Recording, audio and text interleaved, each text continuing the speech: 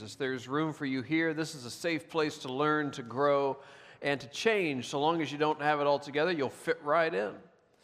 The round reminds us we're all active participants as we stay on this journey together. We're all here to receive something this morning, but we also all have something to give. So as we soak in the grace and truth of God's love, we can also pour out love by serving others. This is our 7 of 8 weeks studying the life of King David. We're wrapping this up next week. King David is one of the central figures of the Old Testament. That's the part of the Bible that predates the earthly ministry of Jesus.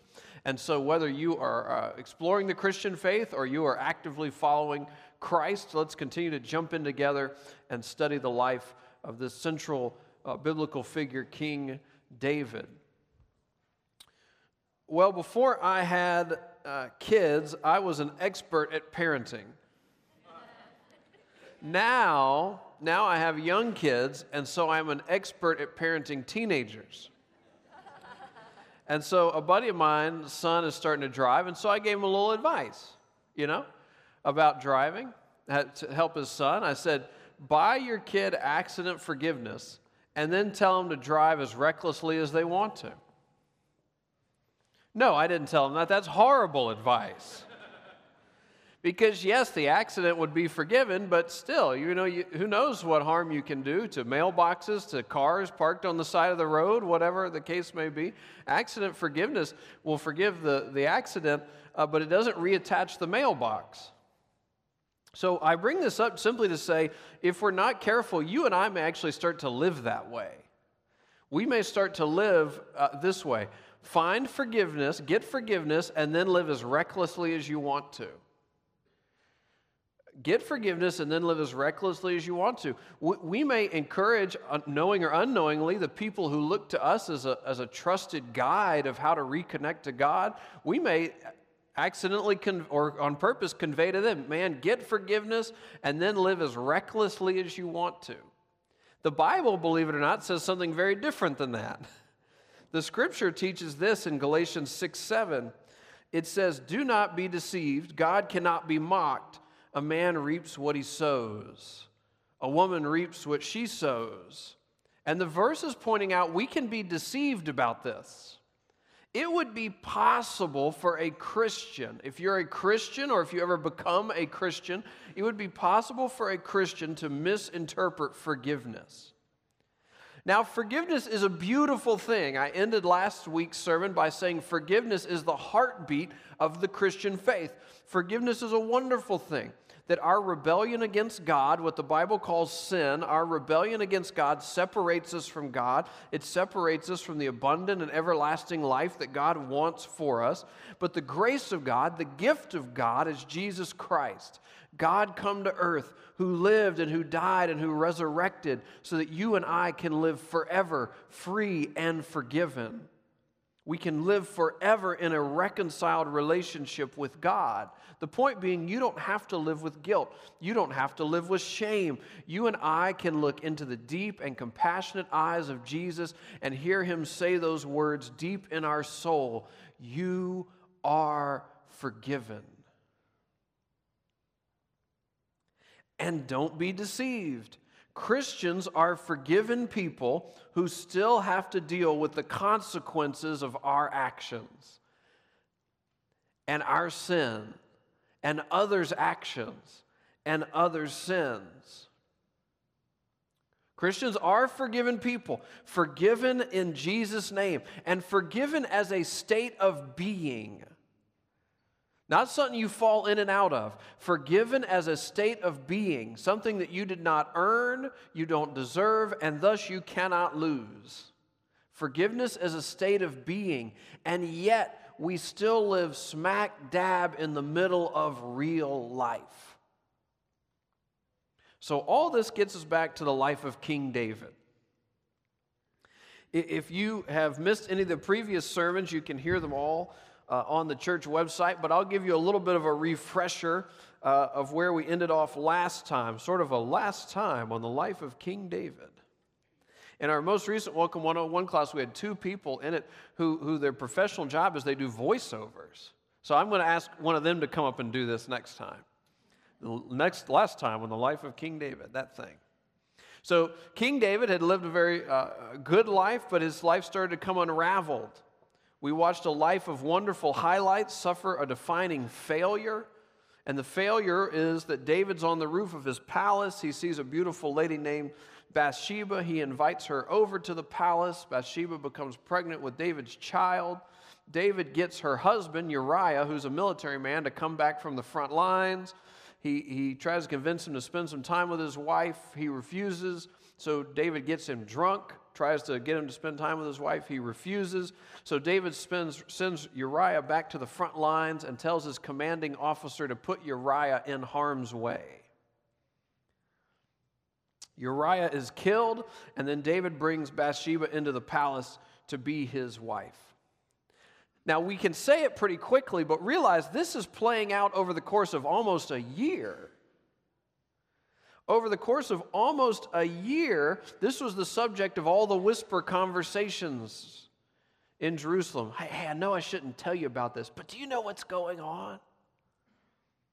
And then the prophet Nathan goes to the king and tells him that what he did was wrong. Do you remember what he said to him if you were here last week?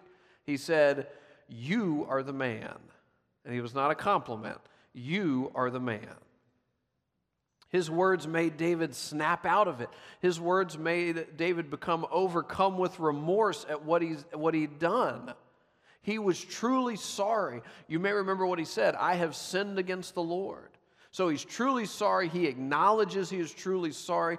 And the prophet Nathan tells him, "You are forgiven by God." Great. He's forgiven. So now everything can go back to being like it was before. Everything can go back and be hunky-dory. Don't be deceived. You reap what you sow. Forgiveness is real. God's grace is real. And so is the truth that you reap what you sow. Hosea 8:7 says this. This is sort of my interpretive verse for the whole sermon today. They sow the wind and reap the whirlwind. They sow the wind and reap the whirlwind. This is what's about to happen in the life of King David. All the deception, all the adultery, all the murder that he modeled over the past year is about to bloom in the life of his kids. Because remember, over the course of that year, his family is watching all this. His kids, who would have been young adults or adult children, his kids are watching this. Bathsheba visits the palace. Her husband mysteriously dies in the battle. Bathsheba now comes to live in the palace. David's kids saw all this. David's kids realized that in our family, we do things God's way, unless we don't want to. They learned that they had power. They were in charge. And it's fun to have power. And with power, you can get people to do what you want. So David has sowed the wind, and he's about to reap the whirlwind.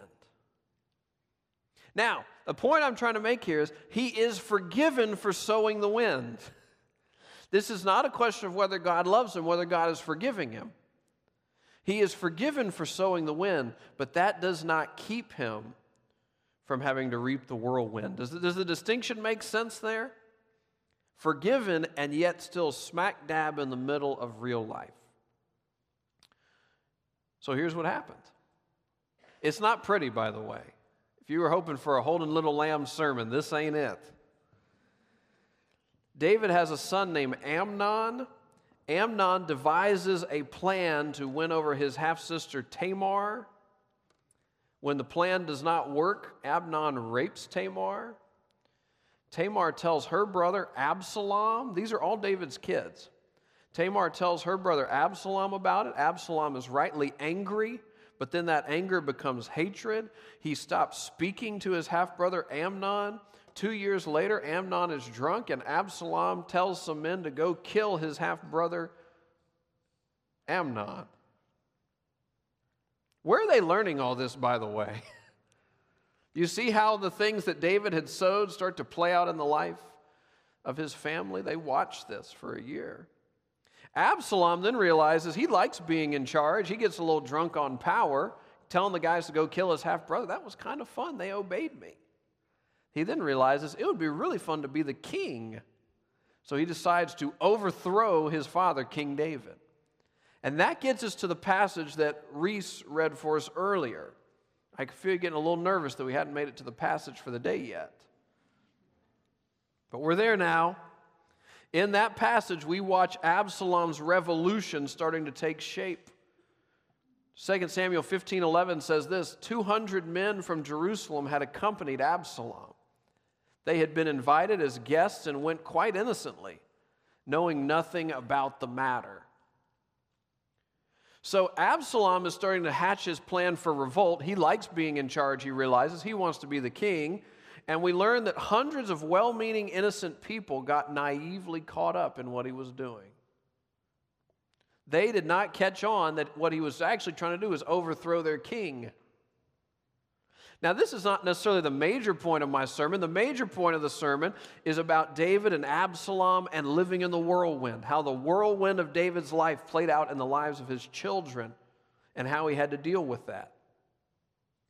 But I do want to just, as we walk through this passage, also encourage you to watch how Absalom launched his revolution, because he managed to dupe hundreds of naive but very well-meaning people in the process.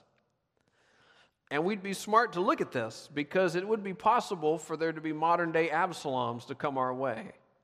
They could be intellectual leaders, religious leaders, political leaders, whatever the case may be. The playbook hasn't changed all that much. My last little note is I would be cautious of only thinking people who disagree with you are the people who use this playbook. Absalom can play for any team, right? So just watch how this plays out. This is Absalom. This is the reaping the whirlwind. Absalom trying to overthrow his father. Verse 1, in the course of time, Absalom provided himself with a chariot and horses and with 50 men to run ahead of him. He would get up early and stand by the side of the road leading to the city gate. In other words, Absalom has decided to look the part. Now, the Bible tells us he had this long, wavy hair. He was a very elegant-looking person. He had long, wavy hair. Now he has long, wavy hair, a chariot, some horses, and a following. He looks the part. And he stands he gets up very early and stands in a prominent place in order to be seen. This is about appearances. He's standing there. He's looking kingly. And then someone would come to share a concern with King David. And this is what Absalom would do. Verse 3, Absalom would say to him, look, your claims are valid and proper, but there is no representative of the king to hear you. So how do you lead a revolt? Step 1, exploit people's fears. This is what Absalom does. He reiterates to each person coming for the king's help, you are right. You're 100% right. The problem is the king is never going to hear you. Now, it doesn't matter if that's true or not, right? Absalom is creating a view of reality, and then he's handing it to person after person after person. And he does it in a way that he puts the person on the moral high ground. You're right. You're 100% right. Moral high ground. And in a way that would make them resent the person he's trying to overthrow. But the king will never hear you. Verse 4, Absalom would add, if only I were appointed judge in the land, then everyone who has a complaint or case would come to me, and I would see that they receive justice. So Absalom's created the crisis by saying no one will listen to you. Then he diagnoses the crisis by saying, and you're 100% right. It's just a shame nobody will listen. And then he actually solves the crisis. So he creates the crisis, diagnoses the crisis, and solves the crisis. Who does he propose to solve? What is the solution to the crisis? Himself. Absalom is the solution. Not like trusting God or something good to say at church.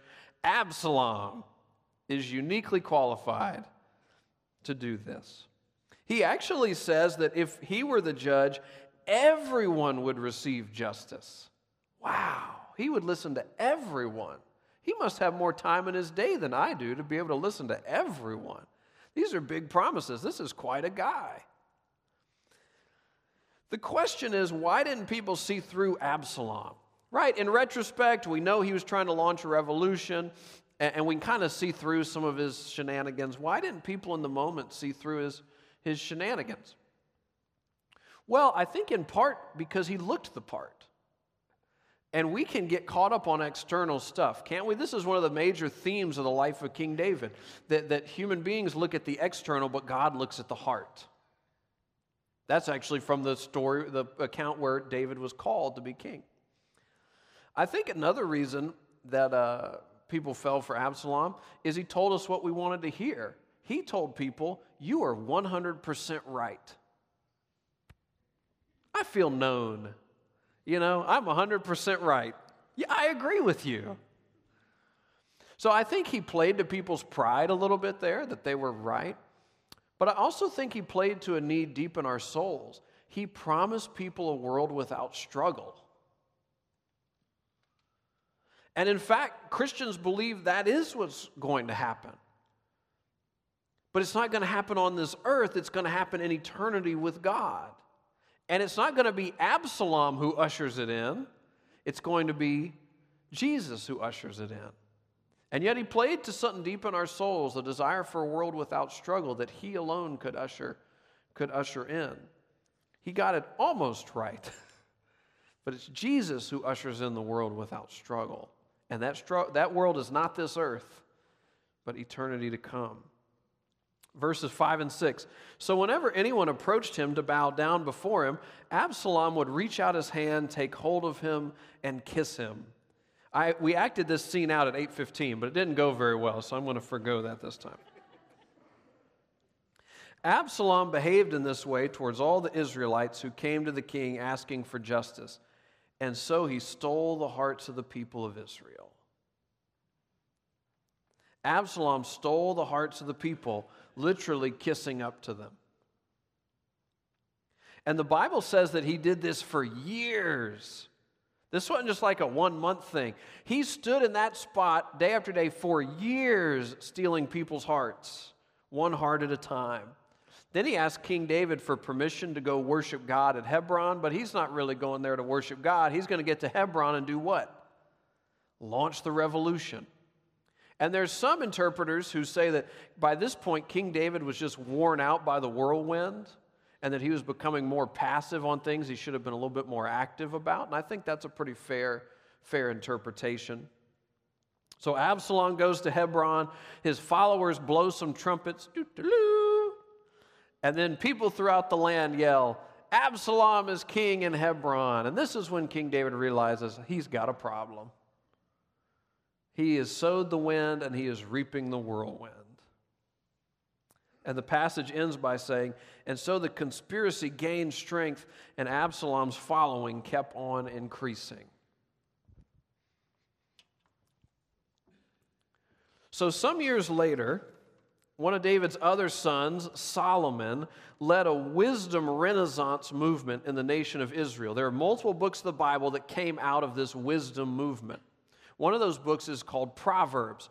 Proverbs 27:6 says this, wounds from a friend can be trusted, but an enemy multiplies kisses. Wounds from a friend can be trusted, but an enemy multiplies kisses. I wonder if this wasn't one of the insights David and Solomon and the people of Israel took away from Absalom's conspiracy. An enemy multiplies kisses. In other words, be wise, be discerning about people who are always kissing up to you. Be wise, be discerning about people who could criticize folks who are out of the room but only say wonderful things about people who are in the room.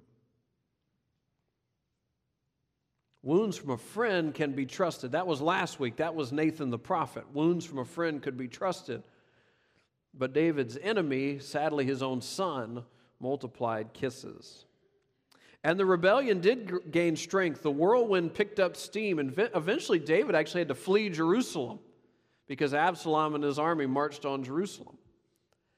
Absalom set up a tent on the roof of the palace, that same roof where David saw Bathsheba all those years ago. He invited the women of the kingdom to come visit him in the tent. It became a very sordid affair. David, after retreating out of Jerusalem, was able to amass the support he needed. He was able to stop the rebellion. But this is the marching orders he gave his leaders. He told them, stop the rebellion, but don't hurt Absalom. How would you like to be that military leader? Get that marching order. Stop the rebellion, but don't hurt the leader of the rebellion. Do you see how this is like tangled up King David? Do you feel the weight of this in his life and the life of the whole nation? What are we going to do about this? Now the whole nation is caught up in the whirlwind. The truth is, some of us know firsthand what it's like to love and want to protect a rebellious child, maybe even against our better judgment sometimes. King David knows that. The word came back to David that the rebellion was being stopped, that peace was soon returned to the kingdom. But David didn't care about all that. David wanted to know one question. What was his question? Where's Absalom? How's Absalom? And the answer would be good news if you were the king, but terrible news if you were Absalom's father, and David is both. Absalom was killed. And so you get one of the saddest scenes in the whole Bible, 2 Samuel 18:33. The king was shaken. He went up to the room over the gateway and wept. As he went, he said, "Oh, my son Absalom, my son Absalom, if only I had died instead of you. Oh, Absalom, my son, my son."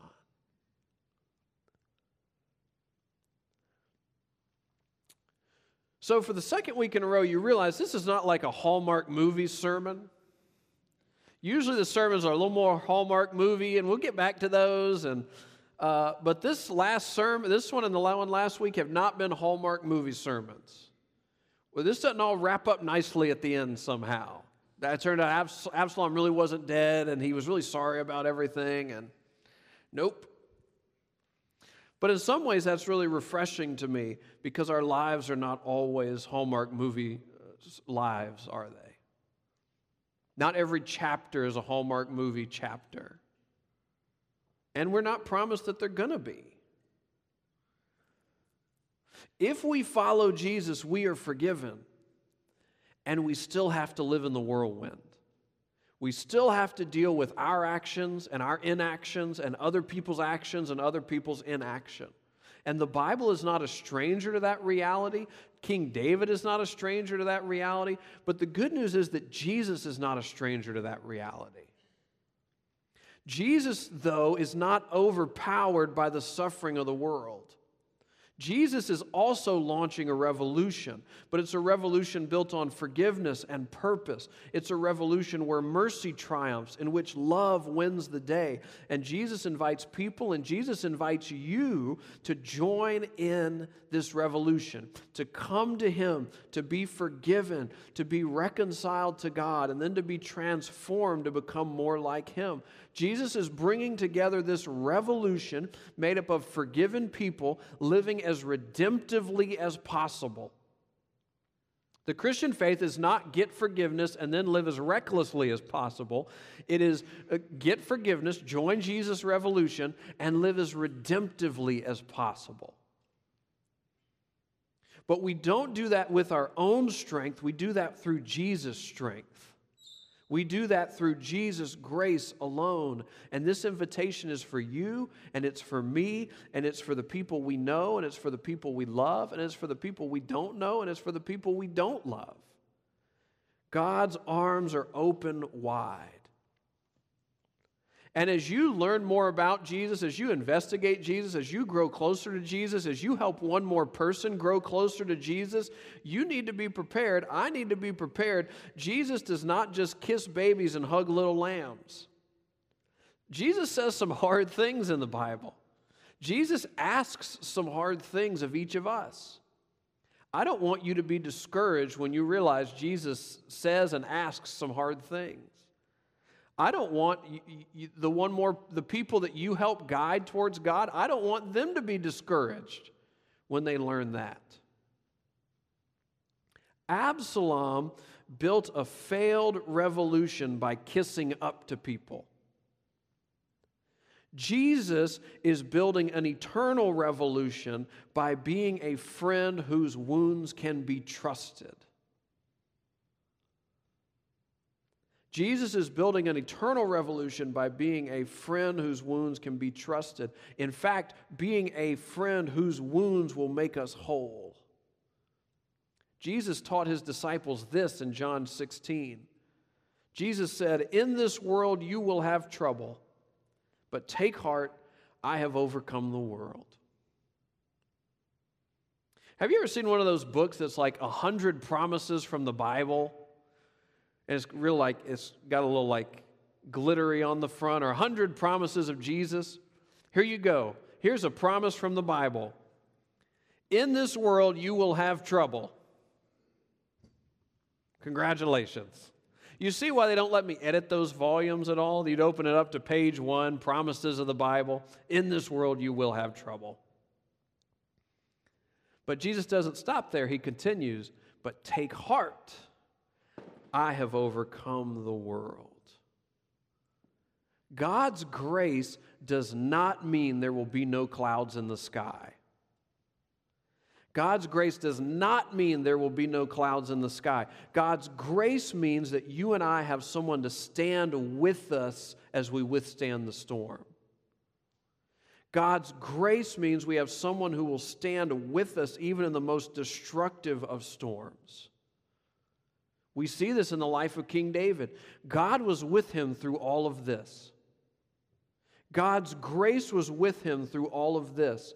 And he lived through the whirlwind. God's grace did not mean he got to escape the whirlwind. God's grace was with him as he lived through the whirlwind. And he lived through the whirlwind. He lost children. His family crumbled before his eyes. He saw years of good decisions get unraveled by a year of bad decisions. He loved his rebellious child until the end, and then he grieved alone for that child because no one else around him was sad he had died. God's grace did not eliminate that hard road. God's grace did not eliminate the hard road. God's grace gave him a companion to walk the hard road. God's grace gave him a strength to walk the hard road. My point being that Jesus in his grace forgives us of the eternal consequences of sin. Jesus in his grace forgives us of the eternal consequences of sin, accident forgiveness, and strengthens us as we endure the earthly consequences of sin, whether it be ours or others.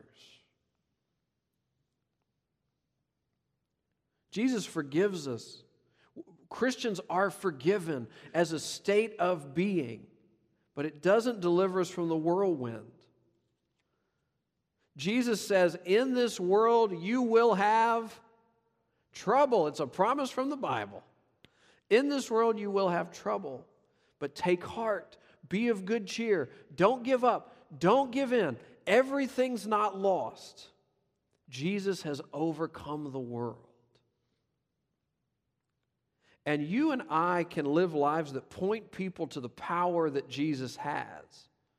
But that power is not always shown in how Jesus gets us around the consequences of things. Often that power is shown with how Jesus helps us walk through the consequences of things. How he strengthens us as we walk a hard road. How he doesn't abandon us as we walk a hard road. Just because you're going through the whirlwind today doesn't mean that God has abandoned you. Maybe God's grace is a little different than you and I think. Maybe God's grace is not always the get out of jail free card. Maybe God's grace is the thing that helps you sing while you're in jail sometimes. And you and I can be a witness, an example to the people around us who will say, it could only be God that would help them walk through that situation. It would only be God that would help them be forgiving in that moment. It could only be God that's the reason they're standing right now, or that they haven't become totally embittered by this. That must be the work of God. So my question for you, as I sort of wrap up, would be this. What is God showing you through the account of Absalom and David? What is God showing you through the account of Absalom and David? And your first thought may be, man, my family's not as messed up as I thought. And that may be true. But try to go the next level down from that. What is God teaching you through the account of Absalom and David? Ultimately, I hope you think of this sermon as a sermon about God's grace. But not God's grace in the Hallmark movies sense, not God's grace in the Oliver Twist sense. Some chapters are like that, and everything turns out beautiful in the end of the chapter. But this is a sermon about God's grace in the gritty sense. The sense that Jesus strengthens you to help you walk the hard road. He doesn't abandon you on the hard road. And that you see and show the power of God through your life. And sometimes, some days, you just wake up and put one foot in front of the other. And if it had not been for God,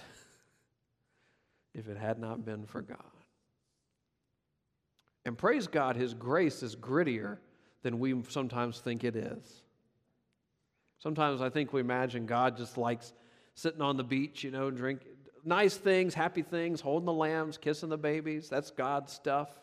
God is with you in the midst of whatever you're going through. No matter how awful or ugly it is. He stayed with David through the midst of all this stuff. He will be with you through the midst of whatever you're going through too. So let's pray together.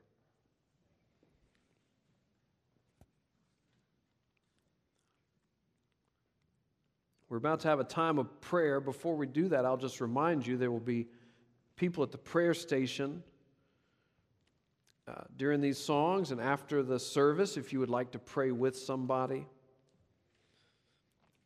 But in this moment, just take a time for personal prayer, to talk to God or to listen to God about whatever He's stirring up inside of you.